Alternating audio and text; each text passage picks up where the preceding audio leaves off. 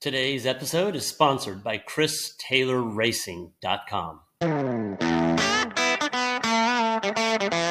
Welcome to Driven to Compete. I'm Kerry Rouse, and I travel to racetracks around the U.S., where I interview members of the racing community and share their stories as a form of inspiration for our community.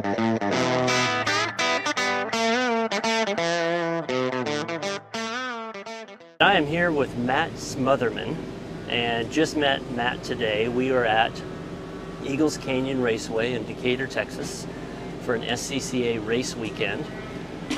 Matt, you are from Oklahoma. That's correct. Please don't hold it against me. I didn't tell you I was from there too. Oh, you didn't? No, I didn't tell you that. I'm actually from Claremore, Oklahoma. Okay.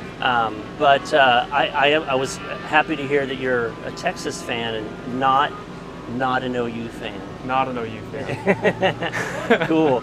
Well, this is is it officially your first race? I think it's officially my first race as a driver, so I think it's officially my first race. I had the whole Race of Remembrance thing out in Anglesey, but I was a backup driver, so I got on the track for testing, day and night qualifying, and that was it. Yeah. So this is different. First wheel to wheel, I guess. Yes. Yep. Correct. And you're driving this car right here? Yes, this wonderful orange and blue Mazda 2. That's right, Mazda 2 from Chris Taylor Racing. And you were two practice sessions in the track. You got two more today. Yeah. You are already dropping your time big time. So yes. You're going to have a good week, I think. I'm hoping to. Hoping to. If I can figure it out and then kind of dial in what the right thing is and then try not to make any mistakes and be safe. I mean, it's going to be different as soon as I've got people in traffic. Everyone else here is a lot more experienced than I am when it comes to the door-to-door, wheel-to-wheel racing and stuff. So, I mean, it's going to be a matter of kind of keeping my head on a swivel and being smart. Well, as long as you stay in front, you don't have to be door-to-door. Yeah, that's the idea, right? That's the idea. Well, I see you wearing the Skip Barber Racing School shirt. So when I asked you about this, tell me a little bit about how you got into racing, because it's an interesting story, and that's things you've already done, and this is your first wheel-to-wheel. So yeah.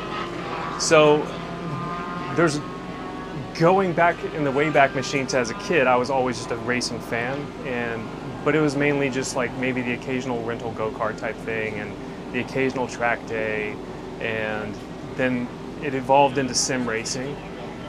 So first it was like, Forza Motorsport and Gran Turismo and that kind of thing, and then it went to sim racing, and it was sim racing that actually ended up opening up all the doors. Do you want the long version or do you want the medium version? I want the long version, The long version? Okay. So the long version is I spent 16 years in the military, in the Oklahoma Army National Guard, and spent time overseas, deployed in a combat zone in Afghanistan, got blown up several times by IEDs and stuff. So I've had a lot of injuries that have followed me throughout my life for the last, I don't know, it's like 10, 11, 12 years, something. It was back in 2011. So whatever that math works out to. And so I ended up medically retiring 2 years ago. And as I was medically retiring, it was kind of a gut punch, just the way it all ended up going down, what it kind of ended up feeling like for me in terms of my sense of personal identity, and as much as I try not to wrap that up in what I do, but I found a lot of solace in sim racing. So I found myself I got myself a sim rig and Well, VR. you have to tell me about the sim. I want to know about the sim rig too. Right. So the sim rig, I started with like your little simple little Logitech thing and whatever, and then that just like, this isn't enough. I need more and more and more. Now I have a gaming PC, Fanatec wheel setup, Fanatec pedal setup, and I have a Valve Index for VR, so I get that immersion and everything like that. So that's my thing. And so I started really getting into that, and it became like an opportunity for me as I was transitioning out of the military. And also at the same time, I'm an attorney, and I was just getting burned out. Everything just came to a head, and I was getting burned out, and I just started phasing out my legal practice, and the medical retirement thing started happening, and I was basically using sim racing as a coping mechanism. But it was a nice thing where you could just find a sense of peace and don't want to misuse the term, but like kind of a sense of serenity and like perfecting that lap and just getting, better at something. At least I felt like I was making progress in that. And then as I was doing that and getting really heavily into that, I saw something that was like this Operation Motorsport has partnered with iRacing, and they're going to have like a broadcast league and stuff. And I was like, this Operation Motorsport, it rang a bell. And somebody in the sim league that I had been running in had actually been a part of that. They had been a part of Operation Motorsport as a beneficiary. I knew nothing about this. I looked up Operation Motorsport and I found out that it's this veteran-owned, veteran-run 501c3 charitable organization focused on using motorsports to help rehabilitate and transition medically retiring or disabled veterans. And they were using sim racing as what they referred to as diversionary therapy. Yep. And I'm like, this is exactly what I've been doing for the last year and a half. So it was like, I looked at the website, I reached out to them, and one thing led to another, and I was like, I have to at least talk to you guys because we're just on the same page right now, even if nothing comes of this. And then they were like, well, come on and join our league. We're going to be like running our league. So I hopped in the league and I won every race. And I was like, well, this is fantastic. They're going to know who you are, yeah. Right. Well, and then so that was in the fall of, oh gosh, I don't even want to, was it 2020, 2021? I don't remember. Yep. But they're like, well, do you want to activate with us as a beneficiary? And what they do with that is they will take beneficiaries or take these veteran service members who are medically retired or wounded or whatever their situation might be, and give them an opportunity to activate using their various motorsports connections, whether it's SRO or IMSA or whatever it might be. And they put people, these beneficiaries, as an activation, kind of this military terminology, military concept. I was, Yeah, and they embed them in a team, and they become a member of that team. So if you are on, like, say, for example, we had beneficiaries who were with Skip Barber Racing School and their TC America series with SRO, and we had like fuel and tire guys, and so they are part of that team. They're wearing the uniforms, they are doing all the work, they live with, they sleep with, they eat with, and they work with the members of that team for that week or that weekend. Yeah. And then they go off and they do their own thing afterward, and they just reset and do that as much as they can. And the idea behind it is that you kind of reinvigorate this sense of team identity and purpose that you otherwise lost by stepping out of the military. And so I did that, and I went with SRO. Skipping ahead a little bit further, next thing you know, in the spring of last year, they announced that Operation Motorsport announced that they were partnering with Skip Barber Racing School. And they were like, well, we're going to be going over to this thing called the Race of Remembrance, which I had vaguely heard about, and it's an annual event over in Wales. But they're like, we're going to partner with Skip Barber Racing School. They're going to provide 2 cars. We're going to provide beneficiary drivers. So I have like a beneficiary driver on a Canadian team and an American team, along with some professional drivers, some Skip Barber teams, Skip Barber team personnel, and also with beneficiary like mechanics and maintenance and tire, fuel, and all that kind of stuff to basically go over there with like 40 some odd people and run this big endurance race over in Wales on this like cliffside track. It is absolutely picturesque. It's beautiful. But as part of that, they're like, well, so we have 4 or 5 beneficiaries. Myself, I was one of them because of what had happened in the sim racing league. And they're like, we're going to send you to Skip Barber Racing School if you want to go. And I'm like, of course I want to go. I'm like, of course. Like, this is like a dream come true. Are you serious? Like, drive a race car? You bet. And so we went over for the 3-day basic and 2-day advanced course all in 1 week. We stayed at this little B&B over at Lime Rock in Connecticut. Me and like four other beneficiaries just had a heck of a time and got done with that. And now we like are able to have our racing licenses, and that way we could go over there. I was just going to go over as a backup driver, but skipping over the Race of Remembrance, you skip over that, had the Race of Remembrance, and now it's here, and I have a full competition license, and I haven't actually used it yet until today. Yeah. So, yeah. Man, that is amazing. So there was another organization. I'm not gonna. I don't want to say the wrong name, but it's somebody I met at VIR, and they help veterans with PTSD.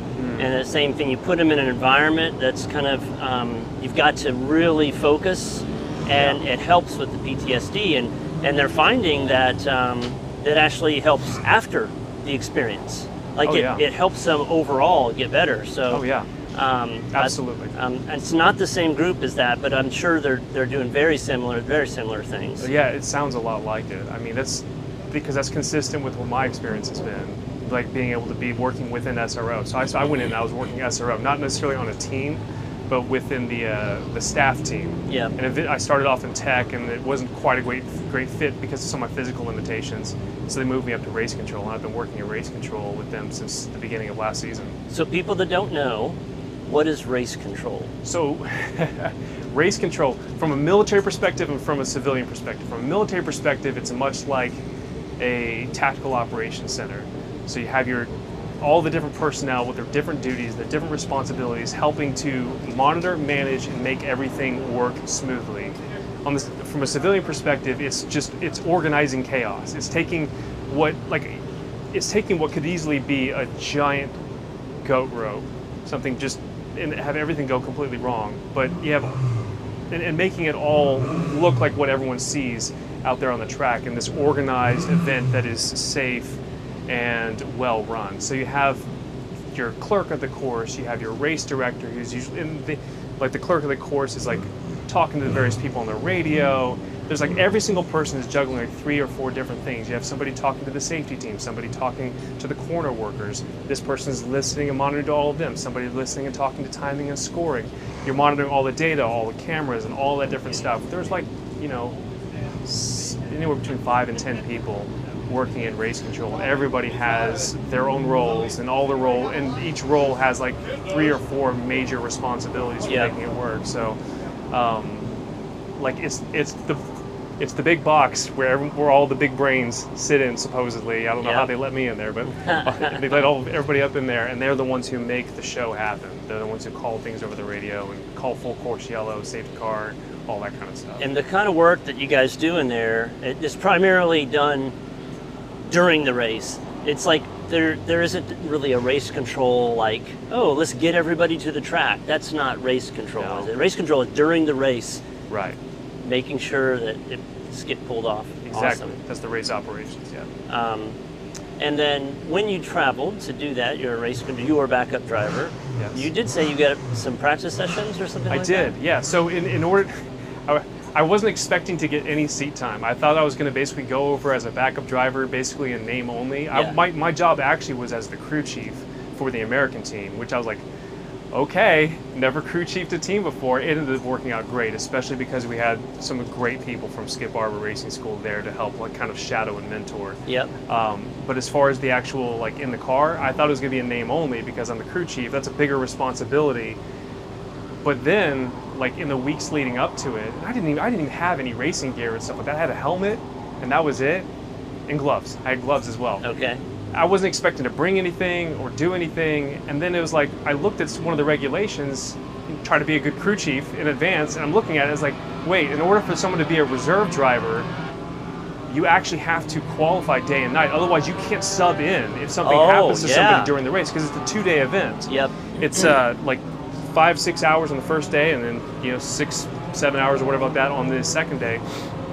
And if something happened to somebody, and sure enough, something did happen, not during the race, but just prior to the race, the 2 other backup drivers, they weren't able to make it for one reason or another. So I was the only backup driver.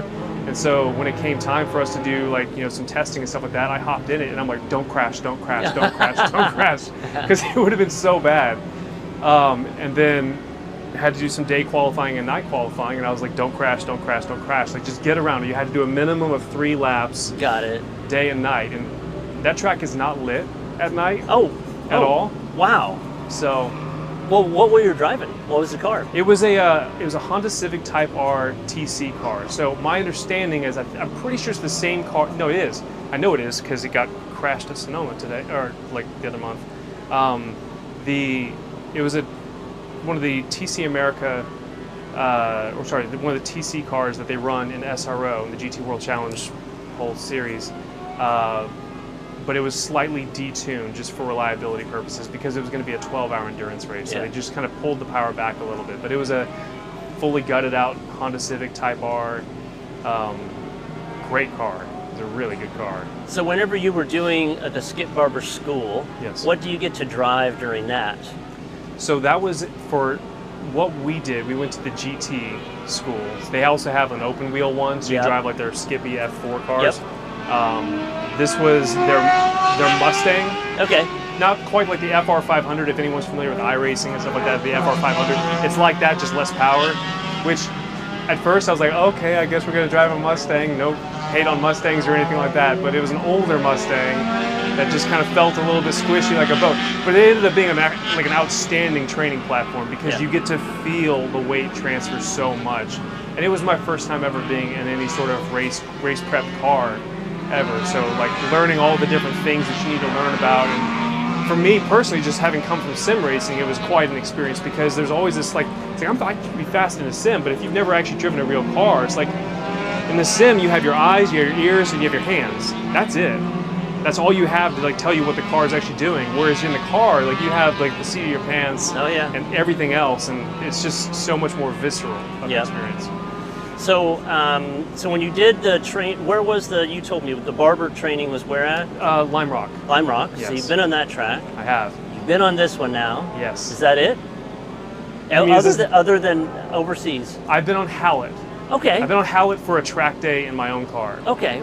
So race cars, this one, Anglesey in Wales, and Lime Rock. Okay, That's and it. what street car did you have on Hallett? A Hyundai Veloster M.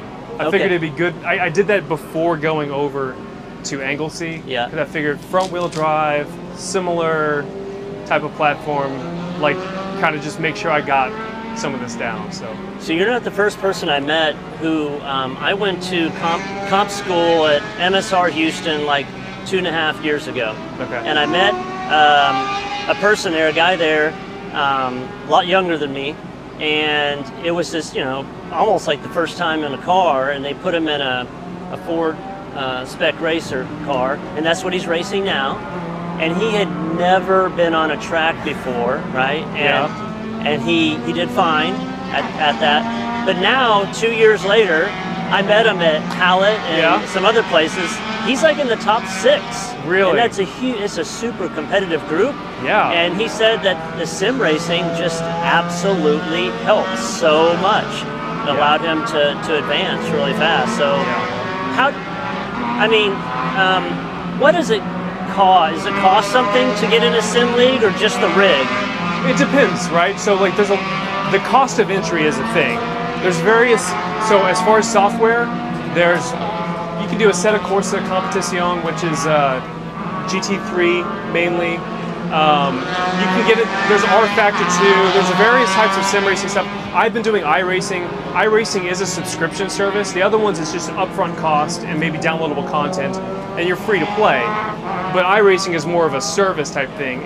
And the idea behind it is that it keeps people more accountable because like if you're gonna act like an idiot and people report you, they'll review the incidents and you can get suspended or banned, and like you lose like access to this service. It's like, well, you paid a lot, like you have to buy the cars, buy the tracks, and so I have no idea how much money I've sunk into that, but let's just say like a couple $100s or something like that into let's go with $300 or something like that in terms of the service. The wheel and pedal setup, if you want a good one, you're going to be spending anywhere between $500 and $1,000. Maybe you might find one secondhand. The rig and stuff like that, maybe anywhere between like $200 and you can spend a lot of money on that. Gaming PC like $1,000 or $2,000, whatever it is. You can play it on a low end thing. And for me, I have VR headset, so I was like another $500 to $1,000. So whatever that math adds up to, like that's how much I spent. But honestly, though, when you consider like going off track at the wrong spot at the wrong time in a real car, you can pay for that stuff over and over and over again, right? Exactly. So the experience you get for the cost is really good. So. I 100% agree. That's like it's a safe way to really learn, and the simulators themselves, like iRacing for me, like has been really, really helpful in just learning things. Like I thought that I knew what I was doing before I hopped over into iRacing from like Forza Motorsport and Gran Turismo. I was like, I do sim racing, I know what I'm doing. And like I felt like I had the confidence to be able to just jump in a car and do stuff. And I was completely wrong. And that's when it like, in order to be able to get better, in order to like kind of improve my craft within racing, not only did I have to get better with wheel-to-wheel racing and stuff like that, but just the basic fundamentals of the car as far as like you know, trail braking and the smoothness of your inputs and stuff like that, understanding the racing line and how to learn a track and stuff like that. And then I find myself like picking up books like Speed Secrets and stuff like that, and like watching all these like different videos and coaching and stuff like that, and learning all that stuff. And it's like it ends up becoming an incredibly valuable training platform, especially for somebody like myself who didn't have real world experience to kind of lean on. And I would dare say it's easier to go from sim racing into a real car than it is to go from real car into sim racing, simply because you have less to work off of. So you have to like understand what the car is doing before you feel what the car is doing in a way. Whereas it's kind of like you feel everything immediately whenever you're in the car. So there's just more information, and it becomes an issue of just translating what you've already learned and what you already know. So what are your plans this year for racing? I try to not make too many long-term plans. I'm still doing the whole SRO thing, so I'm working at race control like once a month basically. I'm going out there for their whole circuit of racing. So with that setup, I mean, you're getting an incredible experience making connections, but it's not a paid position. True. But you know, a lot of people would pay to do that kind of thing, right. You know? Yeah. So that's really cool. And then, you know, Skip Barber gets a competent person who just loves the sport and gets involved with it. So that's a pretty cool program. Yeah, no, it's really cool. And it's like the SRO people, incredible. The Operation Motorsport people, incredible as well. The program itself, as far as linking people up within motorsports, using those connections to kind of rebuild that kind of sense of, I don't know, a lot of people come out of their military experience when they get medically separated or retired, in one way or another, broken in a lot of different ways, and we end up feeling like kind of discarded, broken toys. Yeah. And so being able to kind of get plugged into something that you really enjoy, especially if you're a motorsports enthusiast, with people who also enjoy that, working together in a dynamic situation to problem solve and like, you know, accomplish whatever mission that is, whether it's winning a race or whether it's making sure the race goes smoothly and stuff like that, like it's incredibly gratifying. And so that experience for me has been like tremendous as far as helping me in my own personal journey of rehabilitation. Yep. So that's been great, and it's also given me the opportunity now, because I wouldn't be able to be here doing real racing if it weren't for everything that has started with Operation Motorsport, Skip Barber, and sending me to Skip Barber so that I can actually have a license to use this and actually do this. So none of this would even be possible if it weren't for that. Well, you've got an SRO race coming up in Austin. I do. I'm going there. I'm going to see you there and all the other Skip Barber folks. I'm excited about that. I'm going to cover that race. Do you have any other Skip Barber ones planned out for yourself or not? You mean as far as like the race that Skip Barber's going to be at? Yeah, where you're supporting racing. Well, I'm pretty sure they're going to be at every single one of them. So with an SRO, they run the GT World Challenge Series. They run the GT America, GT4 America, and then they have the TC, which has 3 different classes in there. Skip Barber Racing School has like, I want to say 3-4 cars or something like that they run in that series. So I'm up there in race control watching them and cheering them on and stuff like that. So you're going to be at every single SRO race? That's the plan. With the exception of Nashville, I'm going to be there for the rest of the SRO season. So next we have... How many races are there in the SRO? I want to say there's like 8 or 9 or something like that. It depends. Like they start off at St. Petersburg, then they did Sonoma, then we had New Orleans just recently. So we're just down in New Orleans. Food is amazing. Yeah, that's why I love New Orleans, is the food. Oh, it's so good. And then we have Circuit of the Americas coming up, and then there's going to be VIR. We had Watkins Glen last year, but we don't have that. Then there's Nashville Music City Grand Prix, so they run some of the series beneath the IndyCar series. And then there's Road America. I'm forgetting at least one of them. But then it all ends with an 8-hour endurance race in Indianapolis. Okay. So that's going to be in like October, I think it is. Awesome. So, yeah. Gosh, there was something else I was going to ask you too. Is about I don't know if it was about the tracks or not, but you have been. How long have you been in this position working for Skip Barber and Race Control, or any other capacity? So I'm not necessarily working for Skip Barber per se, but like I just have that connection. Having worked with them and stuff like that. But having worked in race control with and for SRO in my capacity as an Operation Motorsport beneficiary, that started So I started as a beneficiary last, was it March, I think it was? It was the very beginning. It was the first race in Sonoma last year. That was my first time ever being in Sonoma, which is just surreal. But that was my first time in Sonoma. And then my first race in, my first time in race control in that capacity was in New Orleans last year. So that would have been like April, May, like roughly a year ago. Yeah, about a year ago. So about a year. When you were overseas, you said you were a crew chief. Is that right? Yes. Yeah, I was the crew chief. You mean overseas, not in my military capacity. That's right, not in the military. What, for folks that are listening, like, what does a crew chief do? Goodness. If I did more of it, I'd have a better answer. I'd be able to verbalize it better.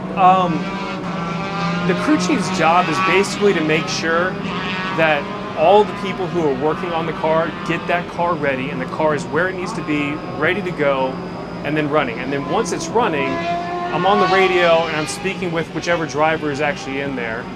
I'm setting up, I'm making sure, like, for example, if we have a pit stop that needs to come in or we have an issue on there, I'm communicating with the driver and he's communicating back to me. I'm giving him information based that either that's being relayed to me or that I have based off the timing screen, letting him know, like, you know, what his last lap time was if he didn't actually catch that. You know, we had an issue, for example, with fuel. The fuel thing on the car, the fuel gauge wasn't really working, so you had to reset it. It wasn't resetting. So I'm over here, I spent like each stint, I'm over here like hand calculating the fuel numbers. I was like, what was your burn rate this last lap? Oh, it was this? Okay, at this rate, this burn, like that, you should be this. We're gonna have you pit right around here. Yeah. Or then we get a safety car because somebody's car blew up or something like that. And it's like, okay, go ahead and call him into the pits. So it's a lot of that kind of just radio management and then making sure that all the crew is ready to go with what we need to do so we can get the car in and out. So it was a lot of different things. It felt a little bit like herding cats at certain points, but everyone was so professional that it's not that hard to do that. Awesome. But yeah. Well, I want to give you a chance to give a shout out for promoting anything or anybody that's helped you that you want to say thanks to, and other people need to know about it. Yeah, well, okay, so the first one that I would shout out to is going to be Operation Motorsport. Operation Motorsport has given me I would not be in this position, and I'd probably be in a worse position in general in life if it weren't for them and what their program has done for me and enabled me to be able to experience and do. So, like, it is a veteran-run, veteran-funded 501c3 charitable organization that is absolutely dedicated to helping people who are in my situation or worse kind of start a new chapter in their life. It's not necessarily to get a new job, but it's to rekindle that sense of team identity and purpose through what they say, like, exciting and engaging and empowering work that you end up that you're able to do with the teams that you're with, whether it's in a staff capacity in race control like myself, or in tech, working at SRO, or working with one of the endurance teams running the 24 hours of Daytona or something, or working tires and fuel with Skip Barber Racing School as they run their TC cars. It's an incredible program and an incredible organization, and anyone who's in a situation like mine or even is interested in that sort of thing should check them out. And then the other one I shout out to is Skip Barber Racing School, because they're the ones through whom I was able to get my full competition license and even be able to be here. So yeah, shout out to them. Matt, it's a pleasure talking to you. It's a pleasure meeting you. Likewise. I want to thank you for listening to Driven to Compete. It's been a pleasure sharing this episode, and I hope we've provided some inspiration and entertainment along the way. If you like the content, please share and like, but I have one ask for everyone listening. I would appreciate more than anything to add you to my weekly newsletter. Simply visit my website, driventocompete.com, and you'll see a form to get on my newsletter where I share exclusive content and give away swag.